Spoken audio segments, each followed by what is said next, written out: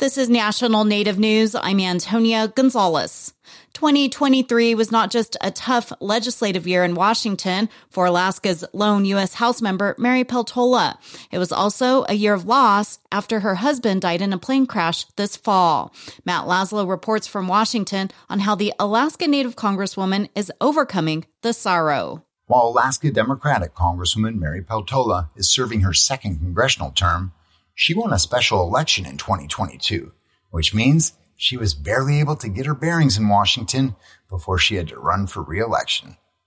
That's proved a blessing to Peltola, especially as dysfunction swirled around her this year, like when former Speaker Kevin McCarthy was ousted and then Congress shut down for 3 weeks as Republicans battled over his replacement. Everything's brand new for me, so I don't know what to compare it to. Yeah. And then with so much having happened in my personal life that has changed it. I mean, that's, thank you.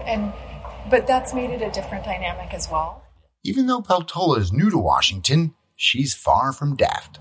Of course, all of us aspire to a different kind of government where we're making improvements and not just barely keeping up with status quo from 15 years ago. So that's discouraging. That said, Peltola is an optimist, and even in a hyper-partisan capital, she's been able to forge new relationships with like-minded moderates. But I'm also encouraged because there is a lot of frustration. There's a lot of shared frustration in both the Republican conference and the Democratic caucus. There's many of us in the middle. There's so much middle ground, and there's so many people in the middle who want to make things work, and we're just figuring out, I think, how the levers and everything to push the middle forward. Peltola did serve 10 years in the state legislature, and she's been leaning on that experience to brush aside all the petty partisan bickering on behalf of her state. It's such an honor to serve Alaskans, and it's an honor to represent them in D.C., where there's so much national history, and to be able to have Alaskan voices injected into national conversations is a good thing. I think Alaska has a lot to offer the rest of the nation in terms of how we do politics and how we get along with each other. For National Native News, Matt Laszlo in Washington. Leaders from around the West recently met in Las Vegas for talks about managing the shrinking Colorado River. Representatives from tribal communities want a bigger say in its future, as KUNC's Alex Hager reports. 30 tribes use water from the Colorado River, but they've long been excluded from decisions about how it's shared. Stephen Rowe Lewis is governor of the Gila River Indian community in Arizona. He said he wants to see formal protections for a tribal role in water talks. Not just a seat at the table. We want to build upon that.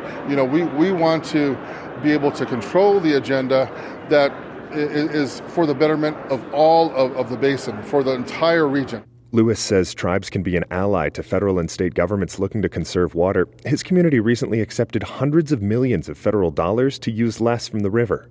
I'm Alex Hager. Lakota Ojibwe University recently announced plans to become an emergency medical service training center after receiving approval from the Wisconsin Department of Health Services. The training center will offer EMS courses. Program directors say it's part of efforts to address the shortage of EMS personnel in the area. Courses are expected to start in June. I'm Antonia Gonzalez.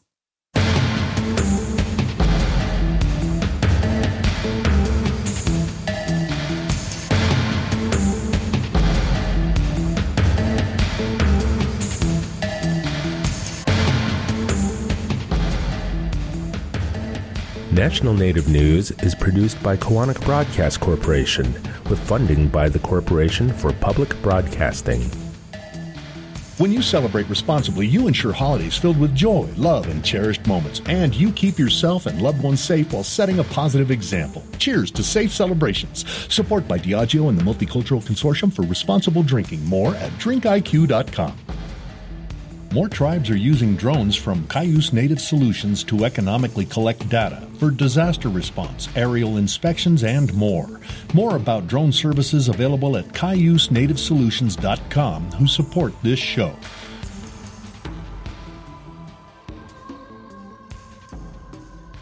Native Voice One, the Native American Radio Network.